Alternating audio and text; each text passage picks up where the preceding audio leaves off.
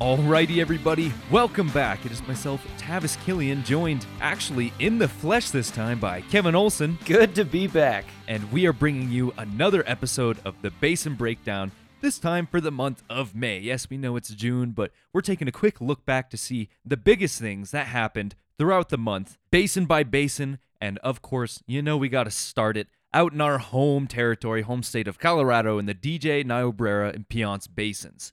First things first, Weld County and the State Commission decide to streamline permits, which you may not have expected.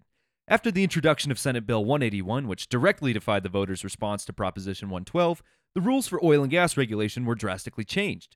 Weld County attempted to circumvent the new COGCC by establishing Weld County as an area of state interest in order to identify, designate, and regulate areas and activities of state interest through a local permitting process. The resulting department was the Oil and Gas Energy Department, OGED. Weld County was able to accomplish this using 1041 powers established by a bill from 1974, combined with their strengthened authority from Senate Bill 181, which does state, quote, each local government within its respective jurisdiction has the authority to plan for and regulate the use of land by regulating the surface impacts of oil and gas operations, end quote. Surprisingly, this rebellious act established the framework to organize a memorandum of understanding between Weld County and the COGCC. The MOU establishes concurrent processes for applications in the county and state, requires a pre-application meeting process to assure applicants everything is in place for likely approval, and, most importantly, speeds up the timeline in which applications are approved so that this is in line with Weld County's time frame. And I like this story because they took what Senate Bill 181 gave them, and it ended up backfiring for the regulatory bodies. Well, yeah, but you also have to take into account, let's talk Weld County. Weld County has recognized over the years that oil and gas is key to their really survival, their well-being. They're getting taxes from this, revenue from this, and Weld County has been a huge supporter of oil and gas over the years. So in a county, say, like Boulder County, that's very anti-oil and gas. Granted, not a whole lot of development going on over there, but they're going to take 181 kind of as they already have and tried to push oil out the door, whereas Weld County has seen 181 as a real opportunity to expand and expedite the oil and gas processes. So kind of like you said, I think it's fantastic. Also in Weld County, we've got Whiting trying to sell their assets. After a year of entering and then emerging from Chapter 11 bankruptcy, it seems Whiting Petroleum is doing its best to generate some free cash. They are now selling retail upstream and midstream assets in Weld County. This includes shallow decline horizontal producing assets in the Niobrara and wholly owned midstream assets. In December, these assets generated 8,321 barrels of oil equivalent, which was 70% liquid per day. The total area of the assets being offered covers about 70,000 acres. Bids were due June 2nd, so it is possible someone has snatched up these assets by now, so we will keep you updated later next month. When I first saw this story, it seemed pretty insignificant, but then getting into it, 70,000 acres and 8,400 barrels of oil equivalent per day? That's significant. Good for Whiting for emerging from bankruptcy, but I'm sad that they have to sell so much of their generating portfolio just to get their foot back in the door. Next up, and final story for Colorado, in 2018, a coalition of clean air advocates sued the EPA on claims that their air quality was poor in the Front Range thanks to the emission of volatile organic compounds, or, as you know, VOCs. The U.S. Court of Appeals sided with the activist group last year, saying that the organization failed to adequately factor in pollution from industrial activities. Since then, the EPA has been doing its best to bounce back from the decision. New regulations are stating that air across 8 counties, including Denver and Weld, needs to be improved. They are allowing 30 days for public comment and 120 days for state governments to provide information to challenge the proposal for air quality improvement. Quote, after state officials let the fracked gas and oil industry pollute our beautiful Colorado skies with asthma-causing smog for more than a decade, it's refreshing to see the Biden administration EPA standing up to them, end quote, said Robert Ukele, an attorney for the Center for Biological Diversity. This step helps us get closer to the renewable energy economy of the future that will provide clean air not only for people, but also wildlife and plants. So, again, we're still in that 30-day time period, 120-day time period, but I would not be surprised if something significant, new regulations came out of this, even on top of the new methane regulations we saw in the past couple of months. But that's enough of our Colorado information, so we're going to take it up to our neighbors to the north up in the Powder River Basin. Wyoming Governor Mark Gordon has been very vocal about his opposition to the Biden administration's drilling moratorium and has finally filed for a preliminary injunction for a lawsuit. The filing includes a number of requests from Gordon. The first asks for the Federal District Court of Wyoming for an injunction that orders the Secretary to hold quarterly oil and gas lease sales in Wyoming, as they have already missed the sale for Q1. It also demands the Secretary to hold the March and June 2021 Wyoming lease sales as soon as reasonably possible. The rest of the lawsuit claims the executive order that suspended drilling violates the National Environmental Policy Act, the Administrative Procedure Act, the Mineral Leasing Act, and the Federal Land Policy Management Act. So far, the Biden administration has not released any word on progress in reviewing leasing policy that initially prompted the moratorium.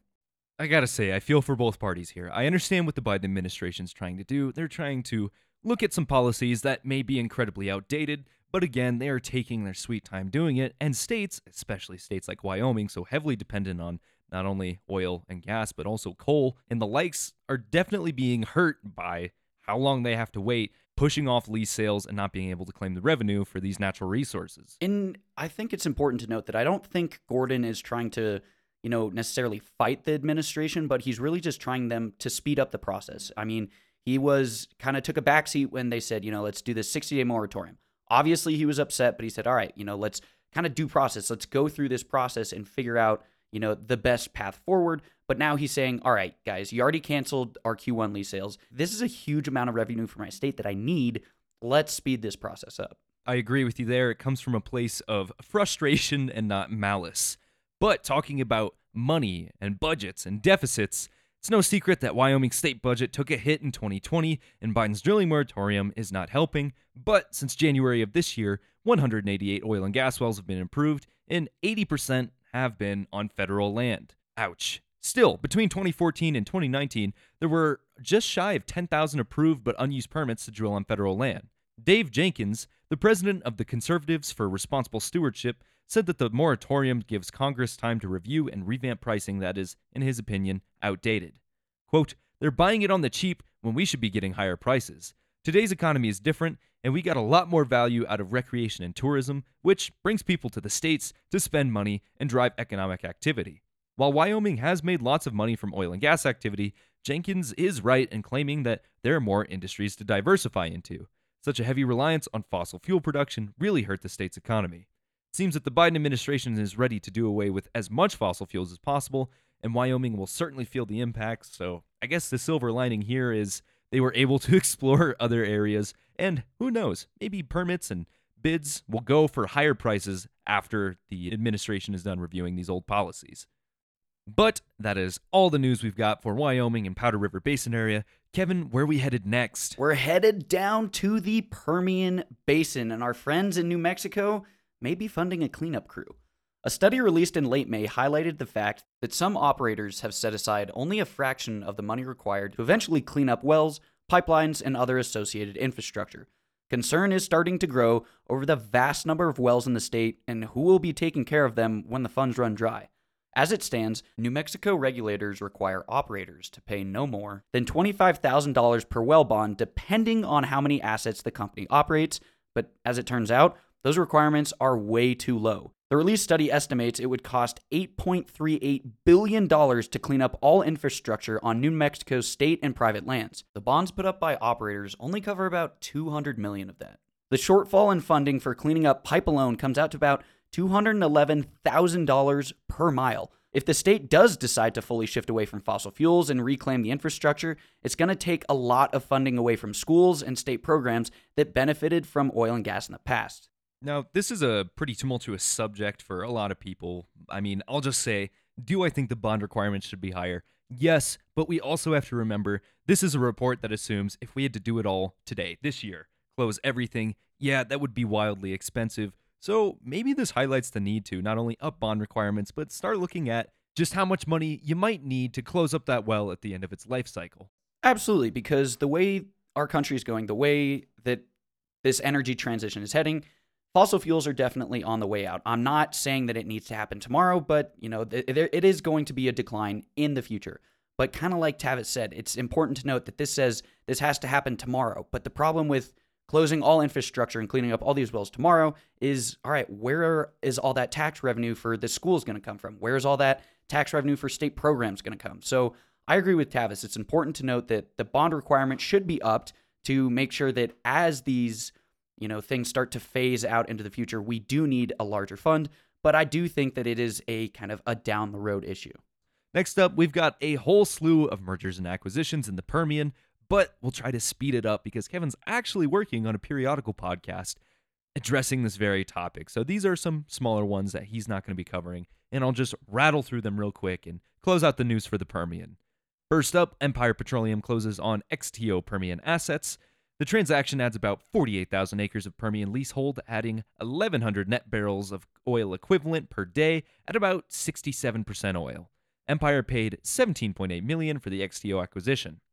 Next, Axis Energy acquires assets from Forbes Energy.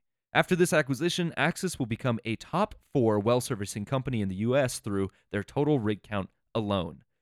Lastly, Ranger Energy Services acquired Patriot Completion Solutions. Rather than just getting their assets, they totally acquired the company, and the synergies are immediately apparent as 22 wireline units and a number of the Patriot team members will be assimilated into the Ranger team. This is great for Ranger because this will up the amount of unconventional well completion and production operation services they will be able to offer to Texas. So this is likely not the last time you will hear about their impact, but that is what we've got for the Permian, and you'll see that throughout this episode. A big theme is lots of mergers and lots of acquisition, but while we're in the Texas area, let's pop on over to the Eagle Ford where we've got another acquisition.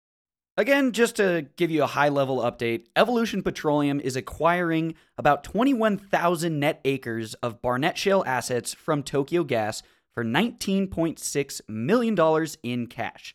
The estimated production sits at 17 million cubic feet per day, along with 1,300 barrels per day of liquids. And wouldn't you know it, that's the end of the news in the Eagle Ford. I know it's been a tough year, but we're coming up on those $70 prices, so I think moving forward, we're going to see quite a bit more action there. And heading on over to the Scoop Stack, and wouldn't you know it, another merger. Kayne Anderson Energy is a non-diversified closed-end management investment company who recently revealed a consolidation of Casillas Petroleum Resource Partners, Native Exploration Holdings, and Akeda Exploration Partners into 89 Energy 3. The consolidation strengthens the financial and operating position of the resulting company, allowing it to realize day one structural cost reductions, leverage scale for additional savings, and the ability to pursue an effective development of its high-quality drilling inventory. 89 Energy will have 80,000 net acres across Oklahoma, with a total of 21,000 barrel a day equivalent of oil production. Not only will they be operating on consolidated land, but they will also manage the assets of Triumph Energy Partners, which consists of an additional 6,500 net barrel of oil equivalent per day of production. Kayne Anderson manages over $34 billion in assets as of the end of March, so the company should be able to guide 89 Energy to profit.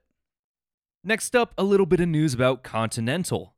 Continental's drilling plan is eager to make use of Oklahoma's SCOOP as the commodity optionality has been beneficial in the past. Quote, in Oklahoma, our oil and gas assets continue to afford us commodity optionality, which is a significant attribute as it provides great flexibility in various commodity environments, CEO Bill Berry told analysts. Quote, just as the gas commodity fundamentals last year suggested we should switch to gas-weighted drilling, which we did, we see the fundamentals this year support more oil weighting for our Oklahoma assets. Continental hopes to deliver 67 gross operated wells in Oklahoma this year, which is possible as they've already brought 14 wells online in Q1 alone, of which the majority were gas. They plan to shift towards more fluid production by the end of the year to generate $1.7 billion free cash flow, assuming $60 per barrel oil and $2.75 gas. Well, you can't really blame them because they were assuming $60 per barrel oil, and just this week we peaked over 70, so kind of hovering in that range, 60, 70. So those margins are going to be significantly boosted if we do see those prices elevated. And significantly boosted if we do actually see them drilling oil wells, because we see so far the majority are gas. Yes, fresh plans, but let's see what happens throughout the rest of the year. But that's all we've got for Oklahoma, and moving it way, way, way over to the West Coast, we've got California, where, keeping on the theme that Wyoming's going with, well remediation. In mid-May, California Governor Gavin Newsom earmarked $200 million for remediating idle wells across the state. Part of the administration's May budget revisions for the money aims to permanently plug wells that are at risk of leaking, including a number of orphan wells that have been long neglected. Many of these wells are located near low-income residential areas, leading environmental justice advocates to rejoice. Veronica Wilson, California organizer at Labor Network for Sustainability, said, quote, "All displaced fossil fuel workers and communities disproportionately impacted by pollution must be the first people who get access to these good jobs," end quote. From an industry perspective, Kevin Slagle of the Western States Petroleum Association trade group said, "The industry sees the $200 million as a positive addition to the budget and supports well remediation work. Even so, he doesn't think that this is the first step in a just transition, as some environmentalists would call it." So in the case of Wyoming, we saw it was very expensive. Here, $200 million. Is this just scratching the surface, or should that be pretty good? Because you were out there doing some work. Absolutely. And so, unfortunately, this is a step in the right direction. Absolutely. But it's just scratching the surface. There's been some reports saying that it could cost the state upwards of $5 to $10 billion to remediate just these orphaned wells alone. And that doesn't even include the operators that are still in business that still operate these wells. So if California does continue this transition of phasing out fossil fuels, trying to get rid of the industry entirely, it's going to cost a lot more than that. And plain and simple, these operators don't have the bonds to cover that cost. And speaking of costs, gas prices are climbing in California. While the national average for gas prices sits at just under $3, California's average topped out at $4.20 over Memorial Day weekend. While there are many reasons for this price hike, one factor driving a low supply is California's requirement for gas stations to switch to a summer blend to cut down on seasonal smog. The transition, combined with increased economic activity and travel, is putting pressure on that price. Another shortage to mention is that of tanker truck drivers. It is estimated that 20 to 25% of tanker trucks are parked because no one is available to drive them. Worst case scenario is a resulting shortage of gas that again triggers panic buying, which will only push the price higher and higher. Additionally, a ballot measure in 2018 was voted down that approved more future gas tax increases without requiring voter approval. In a state with an already threatened electricity sector, a gas price hike could be devastating to the local economy. And let me tell you, those prices are absolutely devastating to your wallet, Tavis. When I was leaving California, I was paying $4.50 a gallon. Just before we recorded this, I was bitching about paying, I think, $3.10 at the pump, and Kevin had to stop me and go, "Oh, you don't even know." Yeah, I've been pretty happy with the gas prices around here, and let me tell you, it's just going to get worse. But it's been about, 2 whole minutes since we've mentioned any mergers or acquisitions, so I say we take it over to the Marcellus and start talking about a few of those. The first one we've got is EQT buying some Marcellus assets from Alta Resources. EQT is purchasing 300,000 net acres in the core northeastern Marcellus, which is producing 1 billion cubic feet per day of dry gas. This also includes integrated pipeline assets. EQT financed its purchase with $1 billion of cash on hand, along with 105 million shares of common stock worth nearly $2 billion, bringing that total to about $2.9 billion. This deal is another big win for Alta's veteran CEO, Joseph Greenberg. After founding the Houston-based company in '99, he invested into new shale discoveries. In 2008, he sold all of his Arkansas shale acreage to PetroHawk and XTO for $550 million. In the Marcellus, Alta sold early acreage to WPX in 2010 for $500 million. This deal will expand EQT beyond its core Southwest Marcellus footprint. Still, EQT has some $5 billion in debt, but Alta's incredibly low lifting and transportation costs should generate some additional free cash flow for EQT. Shout out to Mr. Joseph Greenberg for somehow completely understanding where the future's going to go and making big money off of it. I wonder if he's got a magic 8-ball that he could share with the rest of us. If not that, an oracle. And next up, believe it or not, another merger. While more and more companies continue to consolidate into pure play portfolios, Cimarex and Cabot have come out of left field with an unlikely merger. The deal results in a company with an enterprise value of $17 billion and a portfolio of assets split between Cimarex's core 56,000 acre position in the Permian and Cabot's core 173,000 acres in the Marcellus. Cimarex shareholders take a slightly larger 50.5% of the company's stake, but both companies will bring 4 members to the new board. Both companies were ripe for acquisition as EQT was eyeing both Cabot and their recently acquired Alta Resources. Cimarex has been seen as a favorite to many major Permian players like Pioneer, but it seems that rather than being acquired, both companies agreed that it was in their best interest to combine despite their zero overlap. Perhaps it was the result of further consolidation of the Marcellus to the growing portfolio of EQT.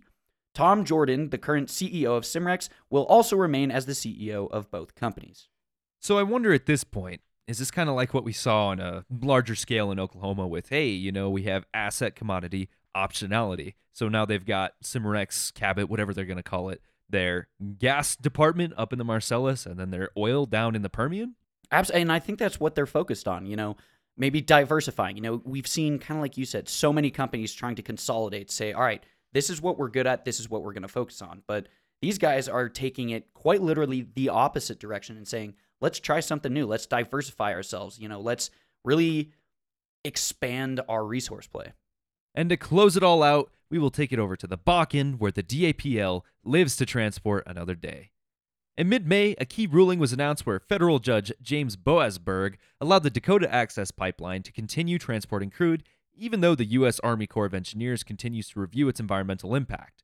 The judge wrote, "Ever since this court's vacatur order in July of 2020 and across 2 presidential administrations, the Corps has conspicuously declined to adopt a conclusive position regarding the pipeline's continued operation, despite repeated prodding from this court and the Court of Appeals to do so."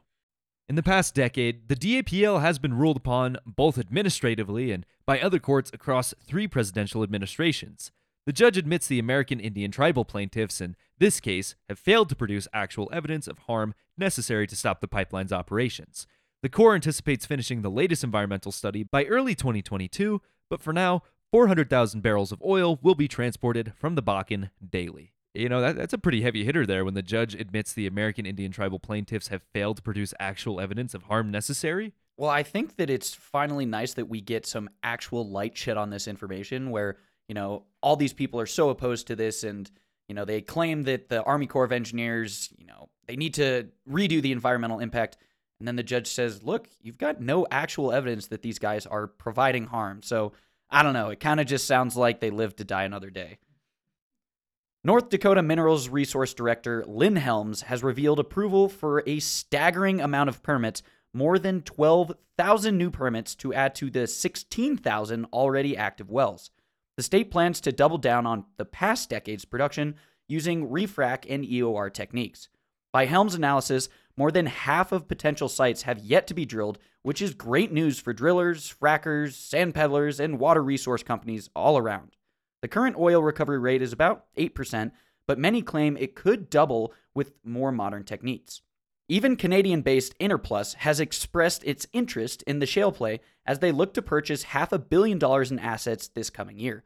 Denbury Incorporated CEO Chris Kendall, whose company is an EOR specialist, said, quote, "There is a great opportunity here with the geology we have in North Dakota," end quote. Man, I'm excited. I know all of those permits are not going to get filled out, but coming through 2020, it's time to replenish some of those reserves and get some new wells in the ground. Well, not only that, some of these are new locations too. So it's not just expanding on assets that people already have, but it's this real exploratory movement that's happening in North Dakota. And I just think it's fun. It's steps in the right direction in our opinion, but I just love the fact that someone's saying, let's try something new here. It's a great way to end the episode. And end the episode we shall. Thank you for joining us, everybody. This, again, was Basin Breakdown for the month of May. And you will want to hit that subscribe button through whatever platform you're listening through. Please leave us a review. Send us an email of what you would like to hear because, hey, if you do that, you might get entered into a little drawing for some Rare Petro swag. So contact both Kevin and myself by emailing podcast@rarepetro.com, and we will be sure to mention your feedback. And, like we said, perhaps you'll be able to listen to the next episode of Basin Breakdown sporting some Rare Petro swag. But I don't know if the legal team's going to get on my ass. I don't think I said prize or anything like that would get us in trouble. So I'm going to cut it here. Thank you for joining us, and until we see you next time, take care, everybody.